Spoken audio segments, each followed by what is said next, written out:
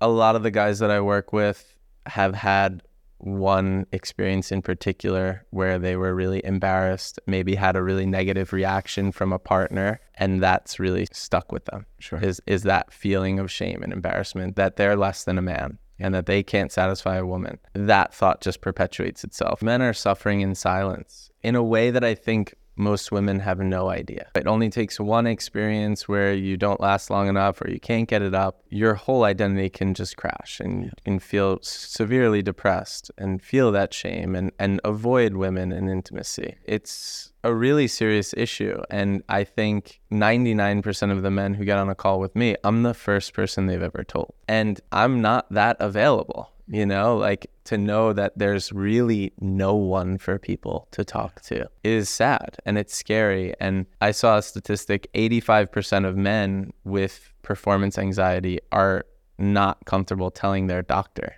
that they have ED or premature ejaculation. So you can't even tell your doctor. It's highly untreated and just not spoken about. To experience premature ejaculation, to experience erectile dysfunction based on everything we've talked about, all of these pressures from society, it would be normal to have performance anxiety under those conditions. So don't think you're broken. Don't think that something's wrong with you. It's like there's plenty of reasons why, and there are ways to fix it.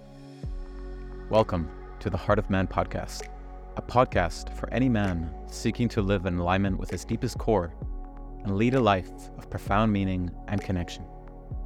I'm your host, Alex Lehman, and I'm here to empower you through transformative conversations, eye-opening insights, and practical wisdom. Join me now as we venture into the heart of man. Let's dive in. In this spicy conversation, I had the great fortune of welcoming Alex Grendi to the podcast. Alex is a men's sex coach who helps men to overcome performance anxiety, erectile dysfunction, and premature ejaculation. His expertise lie in empowering men to become sexually sovereign, feeling more confident as lovers, and cultivating deeper connections with their intimate partners, both inside and outside the bedroom. Before entering this field of work, Alex personally experienced all kinds of challenges and insecurities within the bedroom. And despite having had a number of sexual experiences, he consistently felt disconnected from himself and his partners, often experiencing fear, anxiety, or relying on substances to navigate his sexual encounters. Determined to find a path to deeper peace and connection, Alex personally embarked on a journey of self-exploration so he can come into a deeper understanding of the challenges he was having. Along this journey, he quickly discovered the importance of taking ownership of our own sexuality, drawing from his research in the fields of Taoism and Tantra. Fascinated by his learnings, he decided to bring more attention to it. And after being suggested to speak to a sex coach, Alex immediately felt the calling, eventually connecting with multiple coaches specializing in the realm of sexuality to bridge the gaps in his knowledge and understanding. Now, I'm aware that the topic of sexuality can be a charged point of contact for many, including myself before I began my own journey of unpacking this area in my own life. But over the years, I've come to recognize this to be an essential conversation. Reflecting on my own personal journey and the many men I've had the opportunity to speak with and coach, the challenges within our sexual expression and how we can become more responsible are more prevalent than ever. Within our society, I've come to recognize the lack of education that's truly needed in this field, and with the exposure of distorted messages through pornography and a lack of competence to navigate our own sexual desires, the confusion and disconnect from many men is increasing. My sincere hope with conversations like these is to offer men a new context beyond what they've been taught, inviting them into deeper self-acceptance, responsibility, and connection within their own sexuality. By exploring this topic openly and honestly, my aim is to provide insights that can empower men to reclaim their sexual sovereignty, create the safety that is needed within intimacy, and foster stronger connections with their partners. I trust that you'll find this conversation as immensely valuable as I did. Alex Grendi, welcome to the Heart of Man podcast. Thanks for having me. How are you doing today? Really good. I felt really excited for this conversation. It's interesting that we have a very similar friend circle, but we've never actually had a real opportunity to connect. And so I was really happy that you said yes to this conversation. And the intention is to go on a deep dive of sexuality. You know, you being a men's sex coach, this is something that I really feel is needed to talk about. And I want to just preface this conversation by sharing that I've really been on a deep dive myself over the last 2 years, I'm going to say, of claiming, I'm going to say, more sovereignty over my own sexual energy. And I didn't notice until I started diving into that how much sexuality was dictating my life, but in such a way because I didn't have, I'm going to say, responsibility over it yet. And so I've been diving into it through various modalities like Taoism and Tantra. And I must say it has had a huge change in my life, depending on my relationships with women, depending on how I show up for myself mentally, emotionally, and spiritually, and even physically, and as well in my own business. So I want to just preface that this is a really important conversation where we may go into sexuality, but at the same time, it feels so much bigger than that, at least to me. I would love to hear, what are your reflections on, why this topic is even important? And perhaps you can share with our audience how you got into this topic. Yeah, thank you.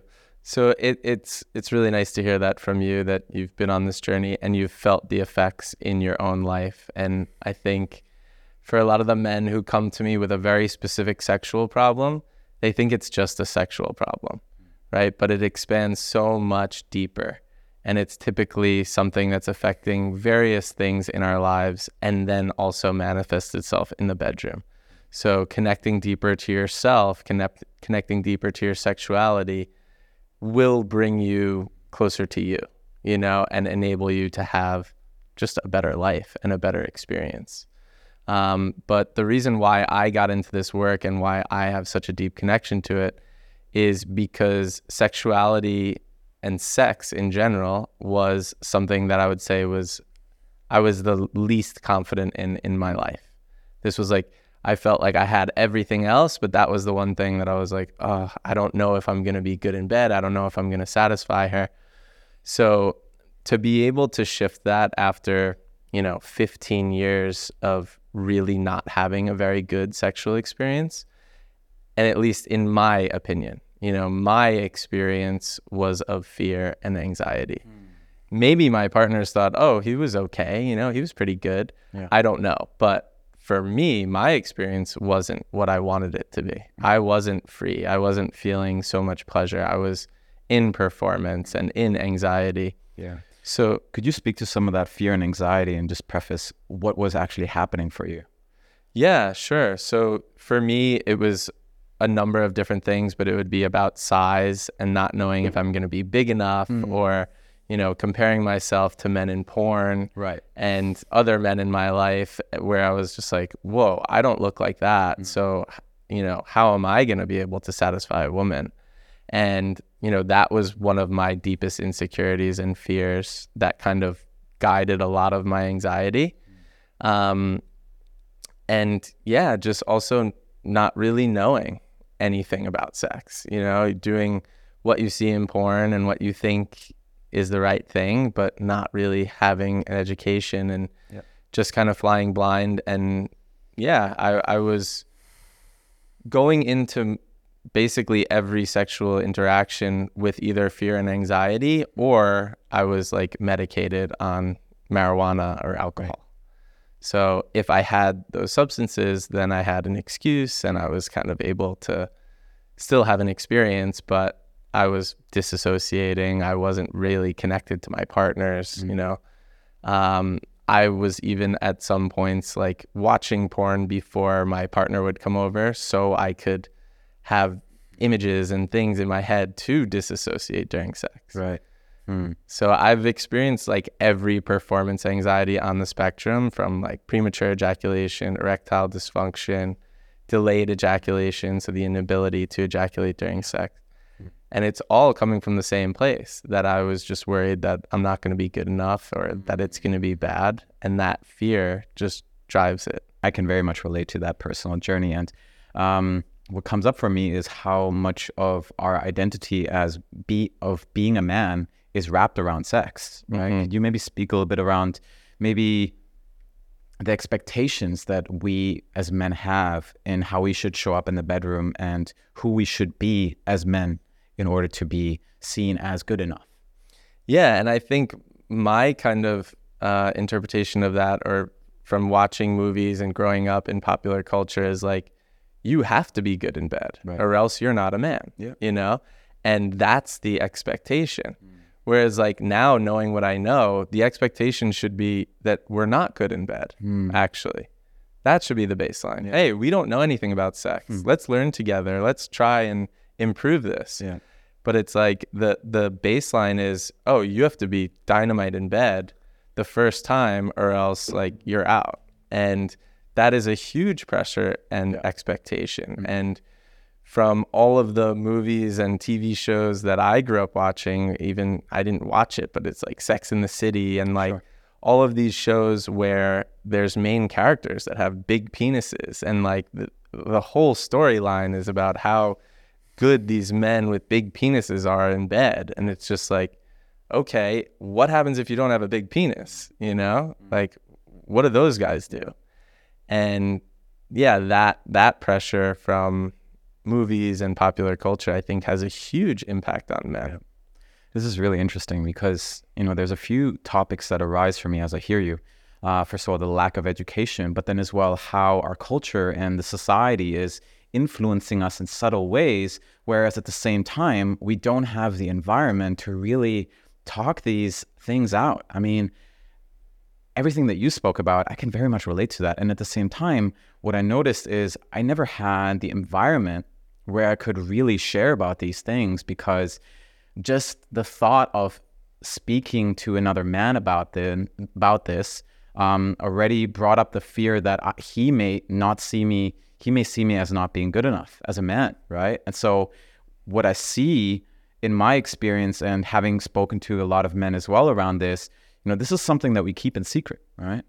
And in many ways, the influences that we have around education are, maybe religion, maybe porn, maybe how we grew up in our family dynamic and how sex was being portrayed in that dynamic, but then as well our school education. So those I see are kind of like the main influences that dictate our education around sex. And from my experience, that is incredibly limited. Yeah, it's nothing. So how did you get into this topic and going into a deep dive? So we've heard your challenges, we've heard the absence of information or understanding around sexuality. What brought you into the space that you wanted to learn more about it?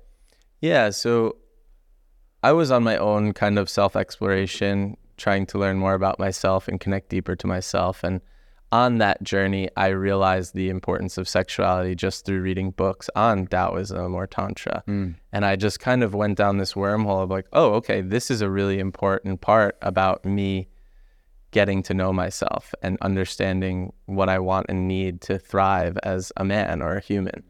And that rabbit hole just took me down so many different avenues, and eventually to a conversation with a friend who was like, I'm working with a sex coach. And I was like, what is that? What in the world is a sex coach? And he explained it to me and shared the contact. And I just started researching this idea because I had never heard of it before. Spoke to, that man and various others to just get more data and research. Like, what are they teaching? What don't I know? How can I learn? And I just signed up and worked with them all without knowing that this could be my path, but that like I want to know. I want to learn. Deep dive, right? Yeah. And it really kind of hit me right away, because even though I had all of these fears, I was still someone who had a lot of sexual experience. So I tried everything kind of thing, and I thought, well, if anyone knows a lot about sex, it would be me. And as soon as I worked with a coach, I realized like, oh my God, I have no connection to myself. I don't know anything about how to have real, deep, connected sex. So it was a real kind of eye-opener. It's like, if I don't know anything about sex, what about someone who's only had one sexual partner or only a few? So I felt once I really dove deep and kind of completely changed my sex life, I was like, oh, this is something I have to share. Beautiful, brother. And you kind of spoke to one of the challenges that can already present itself, which was the absence of a connection to yourself. Now, feeling into the listener, I'm asking myself, well, would there be an understanding of what that even means? And perhaps you can just take a moment to elaborate what it is that you're trying to say when you say you had no connection to yourself and you didn't know what connected sex is. Perhaps you can just expand on that. Yeah, and I think that can be challenging to really understand. But when myself, for example, before this journey, it would be really normal for me to just masturbate to porn, have an ejaculation, and that was my connection to pleasure. Is like pleasure and ejaculation are synonymous. Like that's the point of sex, is to have an ejaculation. So if that's your understanding and you're happy with that, you might be like, what's the point of connecting deeper to myself, right? But there's so much more. And if pleasure and ejaculation is all you know, I'd say you're at like 10% of your pleasure capacity. Yep. So if it's something you want more of and you want to experience deeper, then knowing that you can feel pleasure all over your body, that this pleasure expanding your connection to yourself means you can have full body pleasure, that you can experience something just as pleasurable, if not more pleasurable than ejaculation, without having that kind of release and the dopamine release where you're feeling lethargic and kind of depressed and that dump, but or crash. Yeah. So I think for people out there, I just want you to know that there is more if you want it. Right. And I have friends, from home who understand what I do, but they're like, I'm fine with the way that I'm doing things, like I like it my way. And that's totally fine too. But if you want more, there is always more. Yeah, I love how you preface that, because it speaks to an acceptance where another person is, and at the same time offering another door if someone wants to go through that door. Yeah. Right? And you already spoke to some very juicy topics that I would love to dive into with you, which are porn, and as well, what I would speak of is cultivating a sense of responsibility over our own seed, let's say. But before we dive into that, something that I want to as well speak into when it comes to that connection to ourselves, what I see as incredibly important is cultivating that connection to one's sensation, cultivating a sense of connection to our own body, and really building a level of attunement towards what is happening inside. You spoke to one of the challenges that was present for you was, being, I guess, in a more disassociative element. And what I hear from a lot of men that I speak with is that a big challenge for them is that they're not very connected to their body, their sensations, their feelings, and are more in their heads. And I imagine that really as well limits the sexual experience that one can have. Yeah, 100%. And that, when I say you want to connect deeper to yourself, the most men, their only connection is a very limited connection to their penises alone, right? Like that's their pleasure experience. It's like hand, penis, eyes are looking at a screen, so complete disconnection from the rest of their body. And yeah, it's just a really limited experience. And you might think that it's still good, and it kind of is. It's still pleasure, but it can be so much more. And I think the norm is complete and utter disconnection. And when I start working with men and they start to explore the sensations all over their body, and they're connecting to their breath and they're moving their energy, they're in awe of what they can experience. And they're just like, what is this? I've never felt anything like this before. And yeah, it's because they're just so disconnected. Yeah, and to a certain degree, I feel like that is the path that we unconsciously are all guided into as men. There is this cultural understanding or belief, this stigma that we as men should not feel our emotions, or we should be disconnected from our emotional landscape. And so if we're disconnected from that, that will, of course, naturally inhibit the sexual experience that we have. But at the same time, we are living life, right? So we have experiences that impact us. And so if we don't have first of all, the understanding of our emotional landscape and what's happening, but at the same time, we don't cultivate a level of competence to be with it and as well learn how to move it, we may go for those quick experiences like, turning up the porn and going for the ejaculatory release, because that's the only way we know how to navigate the sensations that we're experiencing within. Yeah, 100%. And, as you're saying that, what comes up for me is a lot of the times when we're going for that quick release and ejaculation, it's because we don't want to feel certain emotions that we're feeling, so it's to run away and disconnect. Yeah. And how's that connected to some of the challenges that arise in the bedroom, like performance anxiety, like erectile dysfunction, premature ejaculation? Yeah, it's completely connected. Everything that's happening in your life, your stress levels, what you're not communicating. Maybe you have something you really want to say to your boss or your mom or your parents or your partner. And when you hold that in, it's going to be stored as tension in the body and create more stress and more anxiety. And that just builds and builds. And as you just stack on top of that, you're just going to be like a walking ejaculatory state where your body is just either so much in fear and tension that when you do try to get intimate, you're going to experience erectile dysfunction or premature ejaculation. So you need to know how to regulate yourself, and you need to clear these emotional blocks in order to have a thriving sex life. Right. So when a man comes to you with some of these challenges, how do you start navigating that? And how do you help the man to regulate their emotional landscape and as well cultivate a level of competence over it? Yeah, well, I have it devised in like an exact process where they start in a specific place, and that is just connecting to themselves.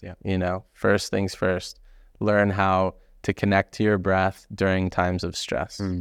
And that alone can be like this huge light bulb moment where they're like, what? Like, I can get back in my body. They're just living in their heads. Maybe they haven't taken a breath all day, and to now get the awareness and even understand what awareness is around their stress, where it happens when it's like, oh, I can breathe and this can subside and I can get back into my body and not go into a spin. That alone can be enough for a man to cure this type of, performance anxiety. So that's step one. And that already will have a huge impact. But then it is about learning how to connect to your body in a new way and basically unlearning everything you did before. And that is cultivating a practice of self-pleasure as opposed to masturbation for ejaculation. What is the difference, if you can just speak into that? So, yeah, for me, the difference is like masturbation would be a means to an end, where it's like, I want to ejaculate. And this is not a universal definition. This is how I use it. And self-pleasure for me would be, it could end in ejaculation, but it's more about me connecting with myself. It's more about me giving something to myself, where I think as my view of like the old way of masturbation would be me kind of taking something from myself. So self-pleasure can be very supportive and like an amazing way to connect and, learn all of these different types of pleasure sensations. It doesn't have to result in an erection or an ejaculation, and it can still be this amazing feeling. And then knowing your arousal, like understanding what happens in my body when I stimulate myself in a certain way. What happens when I slow down? What happens when I speed up my breath versus slow down my breath? So you learn all of these different things about you with yourself, So when you're with a partner, it's like second nature. Oh, I can see I'm losing my breath. I need to slow down. Maybe the kind of inclination is always that a woman wants it hard and fast. Then you catch yourself, you're like, wait, this isn't sustainable. That like this isn't how I'm gonna last as long as I want. So I need to slow down, change my breath, and get back into my body, you know, and knowing your point of no return, that point of ejaculation, is extremely important. So you can stay, I don't know, between like 60% of that to know you're in control. Like, oh, I'm not even close to ejaculating. I can go much, much longer instead of like, boom, bringing yourself right up to the top. And from my own is there anything else that you wanted to add to that? Yeah, so I want to just reflect a few things that you said. So first of all, it sounds to me like one of the first aspects that seems to be really, really important is, first of all, slowing way, way down, right? And then the other thing as well is breath, right? And I want to preface, you know, over the last 2 years, I've been on a deep dive into the breath, you know, with our mutual friend, Edward Dangerfield. And I noticed how, you know, without even pursuing that intentionally, I noticed how my sex life completely changed once I started diving into a deeper understanding and deeper sovereignty over my own breath, because there was a level of attunement that I then started noticing when I would be having sex, and a deeper felt connection over what is happening inside of me as I'm engaging with somebody. And as you say, you know, when the moment of deep arousal would come where, you know, if I continue for another 30 seconds, that ejaculation would happen. I then had, I guess I'm going to say, a deeper choice point to understand, oh, maybe I don't want that right now. So let me just slow a little bit down. And from my own understanding of, you know, my past, I didn't really have that. You know, it's like the ejaculation would come all of a sudden, and it felt unexpected. And it was just something I had a lack of awareness over and no understanding of, right? So I absolutely see the value in what you just shared. Yeah, thank you. And I think when you start practicing and you have these tools, you understand also, if you're really nervous before you're about to have sex with someone, then it's probably not going to go in the way that you want it to. So really making sure, whoa, okay, I'm feeling super nervous with this partner. Maybe it's the first time we're about to have sex. We're at the restaurant and I'm feeling complete fear and anxiety. That's a moment where you either need to go to the bathroom and like reconnect and recenter, take some breaths, or share with the partner to just completely release the stress of like, hey, just want you to know, like, I'm feeling quite a bit of fear around us having some intimacy right now because I really like you or I see a future with you, and I'm feeling this fear of like, I don't want to mess it up. Yeah. And I'm putting this expectation and pressure on myself. And I personally think that that's like a really sweet thing to say. You know, it's like, hey, I really care about you and I'm nervous to have sex with you. And that's just an opportunity to say, hey, is it okay if we took things slow and started with non-penetrative sex and maybe just kind of connected in a different way? And I can't speak for women, but I think most women would be pretty happy to know that the man isn't just looking for sex and that he cares and he wants to connect in a deeper way. So knowing that you don't have to have sex as a man, like, I think there's an expectation that maybe men think that they should. And to be able in those moments where you're feeling fear and anxiety to slow things down is really important, because if you try to override and just have sex when you're feeling fear and anxiety, you're way more likely to experience premature ejaculation or erectile dysfunction. And what you're speaking into for me is that men have a choice in those moments when they want to have sex or not. And at the same time, there seems to be this narrative that we should have sex. We must have sex. And there's this pursuit of validation that then happens. Could you speak a bit more about that and what it is that you see in the men that you work with? Yeah, I think for myself, it is an expectation that, and this is kind of the story that I felt I was told, is that men are kind of dogs and men just want to have sex, and that hey, this woman wants to have sex with me. I should have sex with her, whether I want to or not.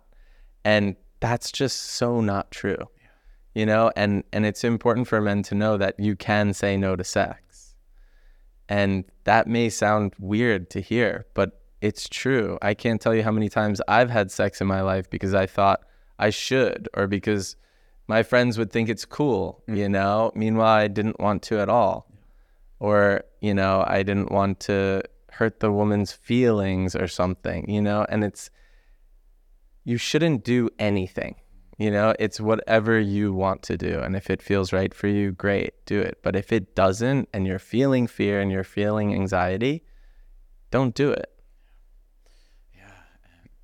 As you're sharing, I remember an experience as well where I had, you know, sex with somebody where I noticed I didn't want to have that experience. And I was already on a path where I was cultivating that relationship with myself and really cultivating a sensitivity and understanding and a level of acceptance within myself. And I just remember the feeling that was present in my body after the engagement of sex. And it was really this sense of disgust, not towards the person, but towards myself, because I knew that I betrayed myself in that moment. I knew I didn't want to do that. But for some reason, there was this narrative, there was this program inside of me that I should be doing that. This is something I should be pursuing, because if I don't have sex with this woman right now, for some reason, I'm less of a man. Yeah. And I've even had women who were, you know, trying to have sex with me say, like, what are you, gay? You know? And it's like, really? Shame me into having sex with you. Like, that doesn't feel good. And that also creates another story of like, oh, well, if a woman wants me, I need to have sex with her if I'm a man. And it's total BS. So I want to backtrack a little bit and want to speak into this topic around communication. From the way I know you speak highly and you speak to the importance of communicating well with our partners. You spoke about allowing the opportunity to share insecurities, vulnerabilities, discomfort, if they were to arise before we engage in sex. But I know as well that you speak about the importance of sharing our desires, sharing our fantasies, maybe our needs, before we even engage in the bedroom with another person. Could you speak a bit more about that and why you think that is important? Yeah, I think for me, I know what I want. You know, so if I'm going to be with someone, I want to know that I can get it. Yeah. You know, so if you put yourself in a situation where you don't ask those questions, there's more of a likelihood that you won't get what you want. Sure. So I think opening up that communication is also a really playful way to understand, are we both going to get what we want, or are we going to disappoint each other? Yeah. You know, and if that conversation arises and it's aligned and it's connected, and you're like, well, I want this. And you're like, oh, I would love to do that. And vice versa. Then there's a buildup of this energy and excitement where you're like, oh, when are we going to do this? You know? And I think most people would believe that that kind of takes the fun out of it. Yeah. To me, it's the exact opposite. Like, I want to know. Yeah. That charges me up, you know? And to get the reaction to know that my partner wants to do it or is open to it. Sure. Versus guessing, you know? And then potentially being with a partner who's completely disconnected from their pleasure, which doesn't make them a bad partner, but it just means it's a choice that, you know, I can make, that, oh, I would rather be with a partner who's more experienced and has a deep connection to their pleasure and regularly self-pleasures. Like, these are things that are important to me, maybe not someone else. Yeah, and hearing you as well, like it really points to how we can have more connected sex, you know, by simply engaging in what is it that we want? What is it that we need? What are some of our fantasies? And how do we want to engage in the sexual act and make it a bit more intentional, right? But feeling into the Alex of around 10 years ago, I'm going to say, that conversation would have been a no-go. And I want to as well feel into maybe the narratives of some of the listeners. And I'm asking myself if there is a bit of a concern around having that type of conversation, maybe because it's awkward, or maybe it's going to lessen the chance of engaging sexually because the conversation doesn't go the way we want it to. What would you say to that? Yeah, I think the the general consensus might be that you're going to be perceived as weak if you say, hey, I have this issue or I have this insecurity, where, you know, just being in your ego and propping and pretending like nothing is there is definitely not going to solve anything. Yeah. And anyone with a level of awareness is going to kind of see right through that. But I would say this, when you confidently say these things, it doesn't matter, right? Because if a woman isn't going to support me in a moment like that where I'm being vulnerable, then that's not someone I want to engage with. You know, so if I say, hey, I really like you, but, you know, I want to let you know that I've had some insecurities and anxieties in the bedroom and I'm working on them, but I want to take things slow. And she's like, oh, you know, it's like, thank God I didn't sleep with her. Really? Yeah. I'm not like devastated. I'm not embarrassed. To me, I mean, I would have been before too, when I was deeply like in that ego and pride based identity. But now it would be like, oh, wow, this is just totally not aligned. I'm really glad we didn't get intimate, because then that could have been really bad.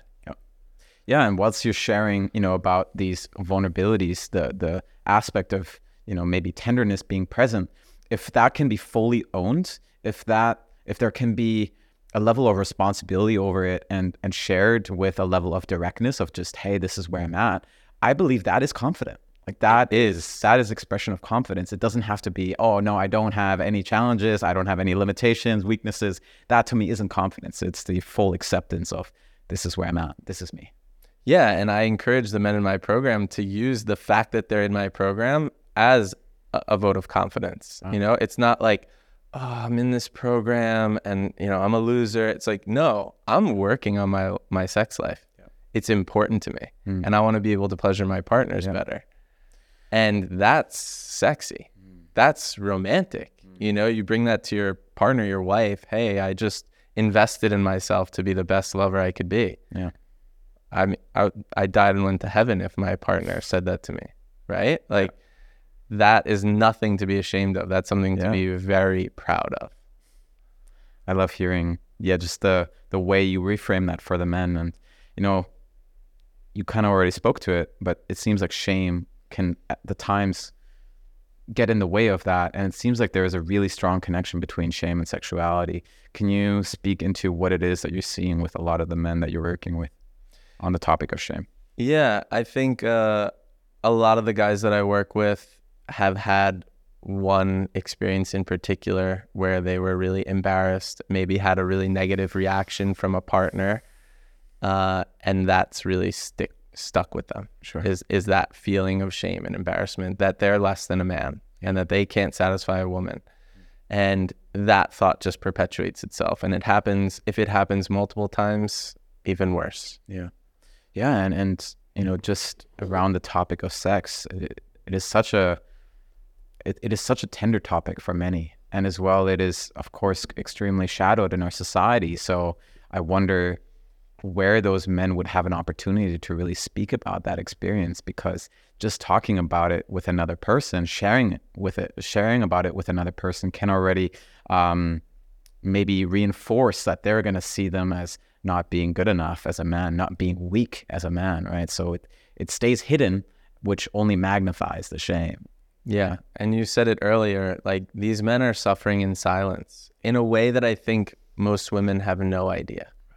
You know, it only takes one experience where you don't last long enough or you can't get it up, and your whole identity can just crash, and you can feel severely depressed and feel that shame and avoid women and intimacy.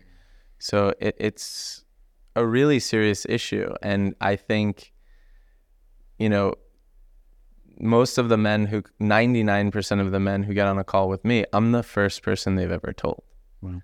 And I'm not that available, you know, like to know that there's really no one for people to talk to is sad, and it's scary. And I saw a statistic, 85% of men with performance anxiety are not comfortable telling their doctor that they have ED or premature ejaculation. So you can't even tell your doctor. Sure. So it's highly untreated and just not spoken about. And it's it's really bad, you know, for men's mental health. And I wish it were something that, you know, men were open to talking about. And I really appreciate you bringing me here to open that conversation, because I try my best on my own platform, but it really means a lot to me. Yeah, of course. You know, I mean, I want to just name that all the challenges that you are speaking of, you know, whether it's your own personal challenges that you had, whether it's the challenges that you speak of from other men, I experienced those myself. And to a certain degree, I've worked through them. I'm still working through them. And I just see the importance in this conversation, you know. Thank you as well for sharing openly around, the topic that men are suffering in silence, right? And that a lot of people may not know about that, especially women. Yeah. What do you believe? What else would you like maybe women or other men to know about their experience? Firstly, I want to say that it's normal and it's common, unfortunately. So to experience premature ejaculation, to experience erectile dysfunction based on everything we've talked about, all of these pressures from society, it would be normal to have performance anxiety under those conditions. Yeah. So don't think you're broken. Don't think that something's wrong with you. It's like there's plenty of reasons why. And there are ways to fix it. Yeah. You know, so I think another thing is, when I talked about sharing with women about performance anxiety, there might be this assumption that women don't experience it, but they do. Everyone does. Again, it's really normal to be worried about someone seeing you in the most vulnerable, you know, completely naked, stripped away. Everyone has insecurities. We're human, you know, so being able to open that conversation and lead that conversation as a man, I think is powerful, because the woman you're with might say, well, I have trouble having an orgasm and I'm insecure about my breasts. And, you know, you can open this conversation so you know how to support one another. Yeah. Humanizing the experience and humanizing each other, I think that is really, really essential. And at the same time, that is really what is going to enforce deeper intimacy, deeper connection, and with that, a deeper sexual experience, right? I mean, I've had many encounters where it would be more of a short experience, and at the same time, I went very deep with certain people, and I noticed that the deeper I went with another person, the deeper my sexual experience usually was. So, and if I were to reflect on why that is, it is because we understood each other on a deeper level. We really understood each other's vulnerabilities. We really saw the other person. Right? There was this level of depth with which we saw the other person, and with that, the sexual experience that I had was very magnified. Yeah, and that's when you open your heart to someone, right? And you get that deep connection. Whereas opposed when you're hiding something, it's closed. Yeah. I'm wondering, if you were to mention heart open sex towards maybe some of the men that you speak with for the first time, what would their reactions usually be on that? I wouldn't. You wouldn't. Right. I don't think they would understand what that means or want to know. Yeah. You know, because that's scary, probably. Right. Why do you believe it's important? Or why do you believe it's valuable? That's the truest, most authentic expression of yourself. Sure. You know, men might believe that they're supposed to be a certain way in the bedroom and that they want to be like this guy or that guy. Yeah. And it's about being you. That's it. And someone will want that. Yeah. You know, if you own it and you're, you know, giving them every part of you, someone will accept you for that. Sure. I think, and feeling into as well my own experiences, the biggest gift I gave myself was to allow myself to be seen in my full range of experience. One of the biggest gifts that I feel like I received from a recent partner was she wanted the ravisher from me, right? She wanted the part of me that would ravish her.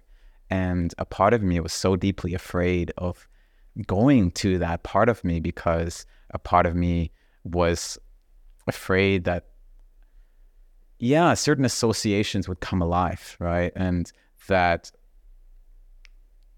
I was afraid that she would perceive me as someone who would abuse my power in that way. And so I think just being witnessed in that, being fully received in that, and noticing as well that was incredibly pleasurable for her to receive me in that energy was incredibly beautiful. And at the same time, I noticed that with this person, I had the ability as well to show her my most tender sides, you know, where I would engage sexually, and at the same time there would be a level of grief coming up, maybe because there was an ending, or maybe there was some experience that was happening within my life that was starting to open because we were engaged in such a deep, intimate act with each other. And yeah, I want to just preface that there's such a gift in us being seen in our full range experience. Yeah, I totally agree. And the ravisher, that type of situation comes up for me as well, where I don't want to hurt anyone, you know, and I have a fear of hurting someone. So that's the last thing I want to do. So in order for me to get into my ravisher, I need to be someone else. So I need to create a role play container where it's okay. Right. And it's talked about before, and it's like, hey, are you okay with me doing this and that? And that's how I can bring that out of me. Yeah. But I don't want it to be me. That's the truth. Yeah. Thanks for sharing that so openly, man. I want to segue a little bit in our conversation. I want to speak about porn, because I feel like porn is one of those big challenges that a lot of men are dealing with. And I want to name as well that I dealt with issues around porn for over a decade, and I had a very hard time letting go of porn despite wanting to for a long period of time.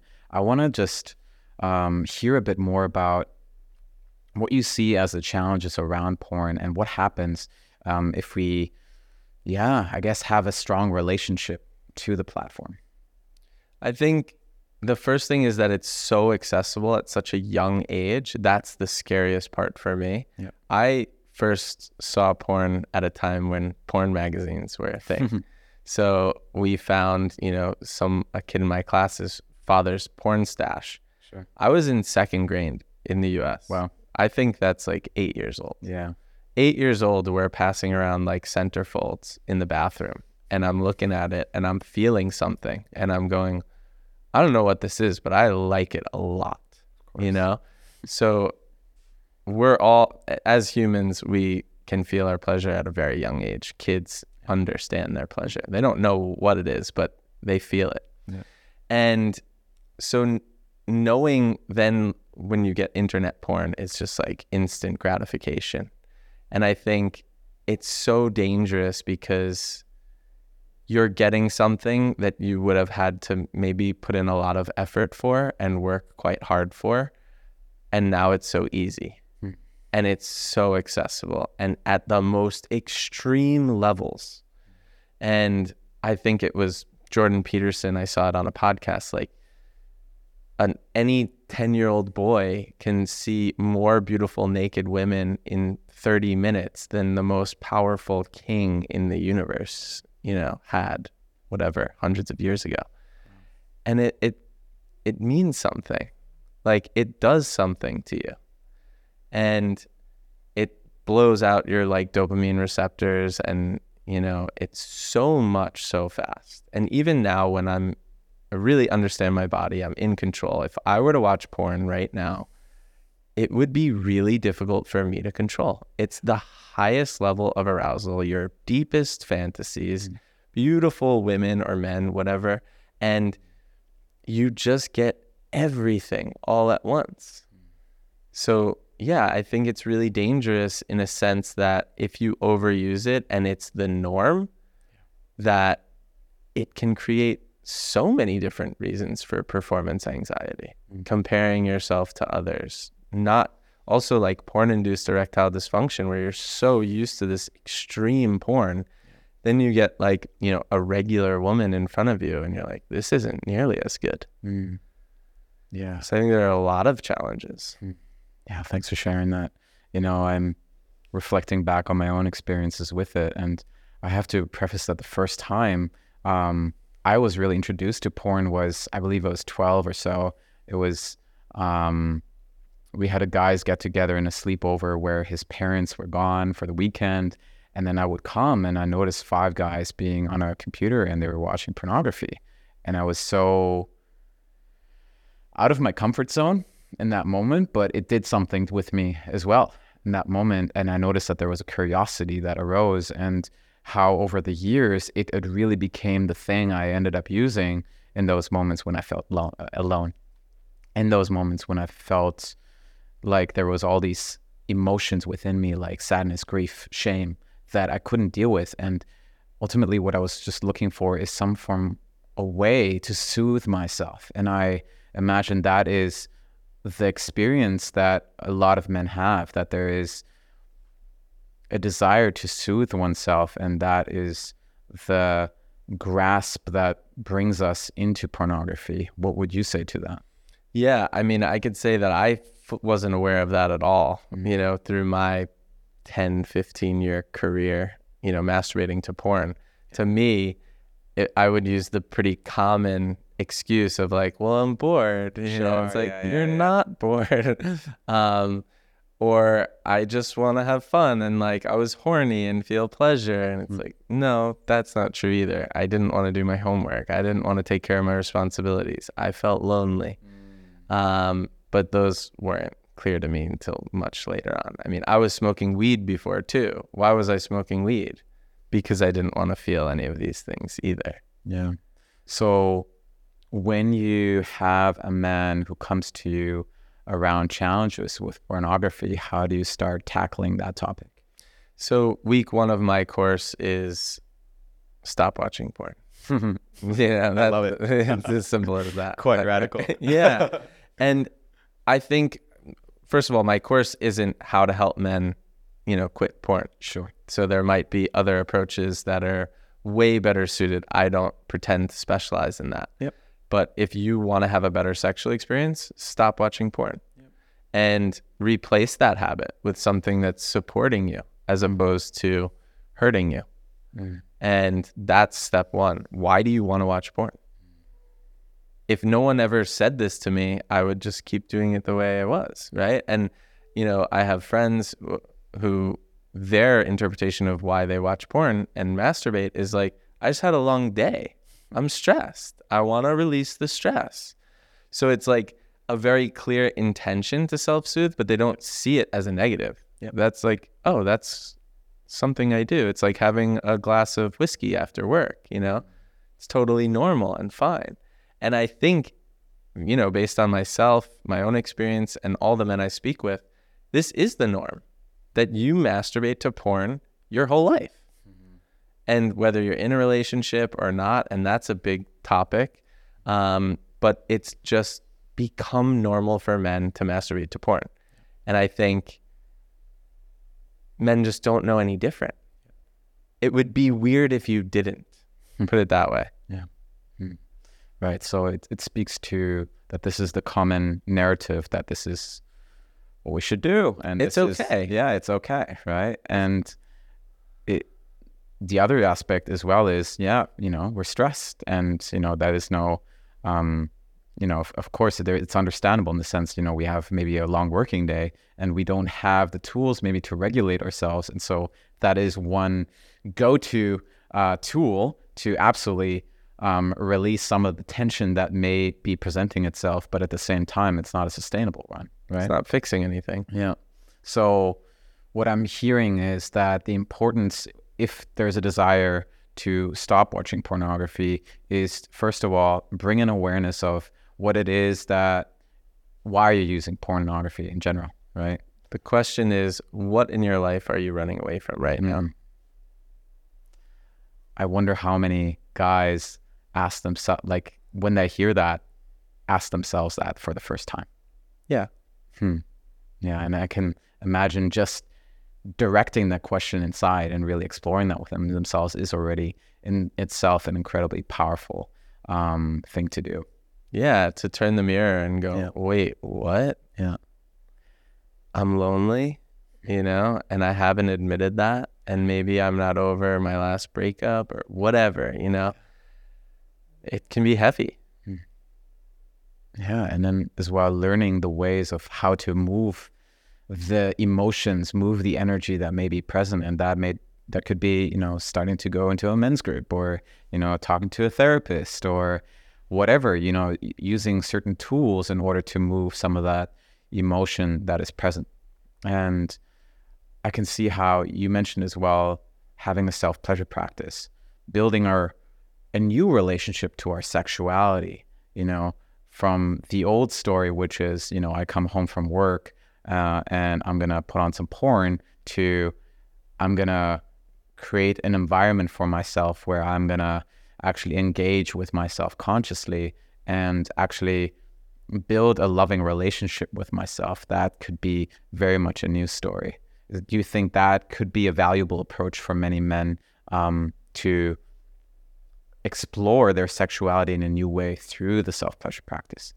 Yeah, exactly. Right. Instead of, okay, how can I escape this? What is the feeling that I'm feeling? Yeah. And then understanding, how can I support myself in that? Yeah. Well, I'm not feeling good about myself. Well, let's not use yourself and watch porn to deal with that.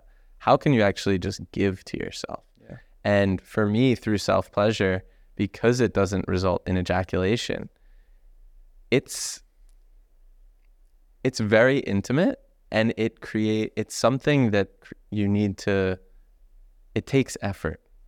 Create a nice space for yourself. Create the environment. Regulate yourself. Make sure you're calm and relaxed. And then spend, 30 minutes with yourself just for you. For some men, it's like, what? Like, I don't deserve this, Why would I do this? Yeah. It doesn't make sense almost. So, and even now, this is something that's a huge part of my life. There are moments where I'm disconnected. I haven't done my self-pleasure practice for a few weeks. And I'm like, wow, okay. How is this showing up in my life? Well, now I'm going on more dates. Now I'm sleeping with people I didn't want to. Interesting. And as soon as those triggers come up, if I then self-pleasure instead, I'm like, I don't want to go on a date with that person. It like falls away so fast. Yeah. And this could be a perfect segue for us to speak into, the value of self-sourcing our own pleasure, taking responsibility for our own pleasure, and being intentional around when we want to engage with another person. And I think it is only when we recognize the power of our own pleasure and taking responsibility for it that we can as well act that with somebody consciously. Could you speak into the value of resourcing our own pleasure and our own sexuality? Yeah, it's really important, because I think when you resource outside of yourself, it's a never-ending game. Yeah. Oh, I just had sex last night. Well, what about 10 minutes after? I'm looking for the next one, because I didn't give it to myself. I still need it from someone else. So I think that's a really difficult road to go down, and it's never ending. Yeah. And as soon as you realize, whoa, I'm the one who's supposed to do this, and when I come from a place of I've filled my own cup, then I don't need it from someone else, but I can share it with someone else. And when you have that taking energy, it's really gross. Yeah. What do you believe? How do you believe it impacts, our interaction with women? And from your experience of working with other men, how do women respond to that? I think it goes both ways too. I want to speak to. I think men definitely use women for validation, and I think vice versa. Sure. So, I think it especially doesn't feel good. Let's just say the other way around, where when a woman isn't feeling confident in herself and then asks for sex, that's when I definitely don't want to. I want you at your best when you want me, not because you want to feel good about you. Yeah. If you want to feel good about you, go self-pleasure. Spend that time with yourself. Like when I come together with a partner, especially, I want to know it's because they want to connect with me. And if it goes the other way. If I'm looking for validation, I think they're going to feel the same. Oh, you just want to quick, like, masturbate inside of me? No, I don't want that. And I think that energy is very clear if you're looking. Yeah, and there's a denial of what's underneath that, right? So there's a desire maybe for sex, but what's underneath that is I feel insecure and I feel I'm not good enough. I feel ashamed. And I think just owning that and speaking to that directly, well, then your partner can be in connection with you, and maybe your partner can support you within that, right? Maybe in a loving embrace, maybe in having some intimate connection time, that doesn't need to lead to penetration, but rather just allows the other person to feel accepted and loved, right? Yeah, to show that support and say, I would love to support you in your self-pleasure practice, where it's not about me penetrating you, but I'm with you and I'm, helping you feel pleasure. But that it's a choice. When you were sharing of having your own self-pleasure practice, you mentioned that there is moments when you decide not to ejaculate. Why do you think that is important? And maybe you can go on a one-on-one around the importance around taking more responsibility over our own ejaculation. Yeah, every ejaculation has kind of a cost. And I don't go too deep into this with semen retention, but the basics are they believe that men have a finite amount of sexual energy. So basically, the more you ejaculate, the less long your longevity will suffer. Yeah. You won't live as long. And so being mindful of the fact that your semen, your sperm, is a really potent energy, and that it's not something you want to just get rid of every day, and that your body takes a lot of energy to create it. So it exhausts your body every time you ejaculate. And you'll notice if you retain for 1 week or 2 weeks that you will have, a little bit more power, a little bit more energy, and your testosterone might increase.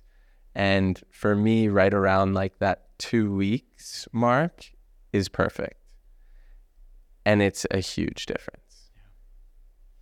Yeah, this is a really powerful practice that I started exploring around 3 years ago.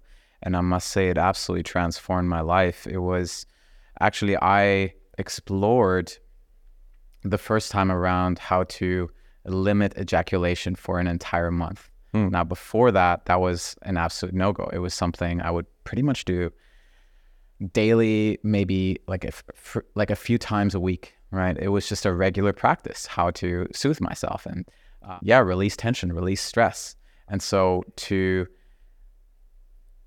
cultivate that energy within myself, it was a whole new edge. But I did notice how there was an absolute increase within my energy, my motivation, and my desire as well to go out and just do things, right? And there was a deeper motivation to just take certain types of action, right? And when I speak to as well some men around this, if there is a frequent habit around ejaculation or watching porn, and there is that, I guess, lethargy as a baseline, they won't notice unless they take a week where they don't ejaculate that they will have more energy if they actually allow themselves to abstain from that energy.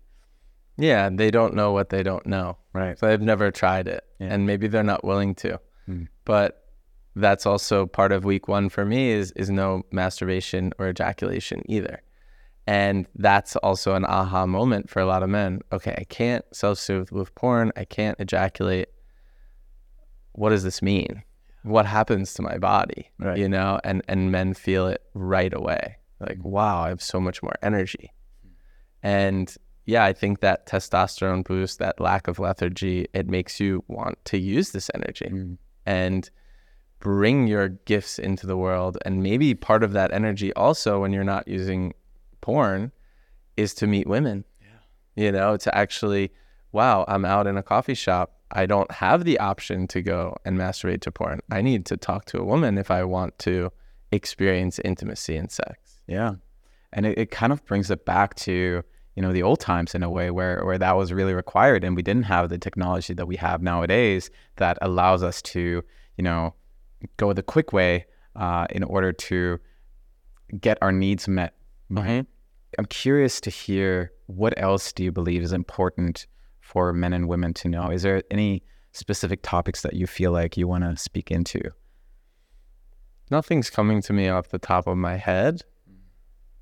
We covered a lot. We did cover a lot. Yeah, I'm really happy about how we covered an incredible amount of ground. I'm curious if you could share with our listeners one practice that they could maybe do over the next week to deepen their level of connection with themselves and actually start their journey of cultivating more sovereignty over their own sexual experience. Sure. I would start with a practice called body mapping, which is a practice without any expectations. Nothing needs to happen. Nothing is supposed to happen. And all you do is lay down and explore your body with different types of touch without any genital touch. And the entire time you're exploring, you're experimenting, but you're also staying connected to your breath. So without any pressure to perform, you're starting to build this practice of awareness and connection to your body and what am I feeling? And you can also start to play around with your breath. What happens when you increase your breath? Does it build your arousal? Do you start to all of a sudden get hard? And what happens when you slow it down? And this is also a beautiful practice to really get to know, what are your likes and dislikes? How do you like to be touched? What does it feel like when you scratch yourself? What does it feel like when you pinch or you're really soft? And everyone likes something different. So to be able to then know these things and go, wait, whoa, I love this. When I touch my leg in a certain way, like, this is something you can share. This is something now you can ask your partner to do. So for me, that's like one of the best kind of practices you can add that I think is so different than what most men are used to experiencing. And it can be quite confronting for men. Why do you believe it's confronting, if you're open to sharing that? Because you have to give yourself the pleasure. Men are so, hey, that's how I want a woman to touch me. Like, that's a kind of womanly thing to do, is that you sit and kind of caress your body. Men don't do that. And I think that brings that agency of knowing, hey, I can actually give this to myself. And when I touch myself, it feels like a woman is touching me, and that I don't need to pursue a woman to get that. Yeah. Thanks for sharing that. I can just see how that could be such an incredibly powerful experience for a lot of men, and exercise to explore, to bring deeper understanding to ourselves. Cool, man. Alex, I really appreciate this conversation. I really appreciate you. I really appreciate the work that you do. I think it's so incredibly needed. I would love to hear, where can our listeners find you? Thank you so much, by the way. This was super fun, and I really appreciate you bringing these topics to light. The best way to find me is YouTube. So just searching my name, Alex Grendi, or checking out my website at alexgrendi.com. Yeah, great. And is there any other maybe resources that you want to bring the listeners to, maybe any books where they can start exploring this topic in their own way? Yes, I think it depends on where you are in your journey and what you're looking for. First things first, I would say, if you want free content, go to my YouTube channel. That you're going to learn a ton. And I cover a lot of stuff, and I do have some book recommendations there. Amazing. I think a baseline book for wanting to learn how to connect to your energy and learn a little bit more about semen retention is The Multi-Orgasmic Man by Montauk Chia. That's a really good starter book to just grasp the concepts and know that, okay, this is possible. For me, it's not a book that like completely changed everything practice-wise, but it really got me interested in the topic. So I think that's a really good book. Another book that I recommended in a video recently is Tantric Secrets for Men. And that's a really good book. There's some like very unbelievable practices there. And it's from a therapist that did a lot of couples therapy. So it's a lot of tried and tested practices for couples. That's a really good one. Amazing, brother. Thank you. Yeah, I'll make sure to put all those resources in the show notes. Other than that, thank you all for listening. And until next time, much love. Thank you for listening to this episode. Your time and attention is truly appreciated. If you enjoyed the show, make sure to subscribe to stay tuned for my upcoming episodes. And in case you know somebody who would find this episode helpful, I encourage you to pay it forward. Finally, if you've personally been receiving value from the show, one way you're able to support this podcast is by leaving a 5-star rating and a written review on Apple Podcasts or Spotify. Not only does this help more people find the show, but it also supports me in bringing more incredible guests on for the future. I'm your host, Alex Lehman, and until next time, signing off.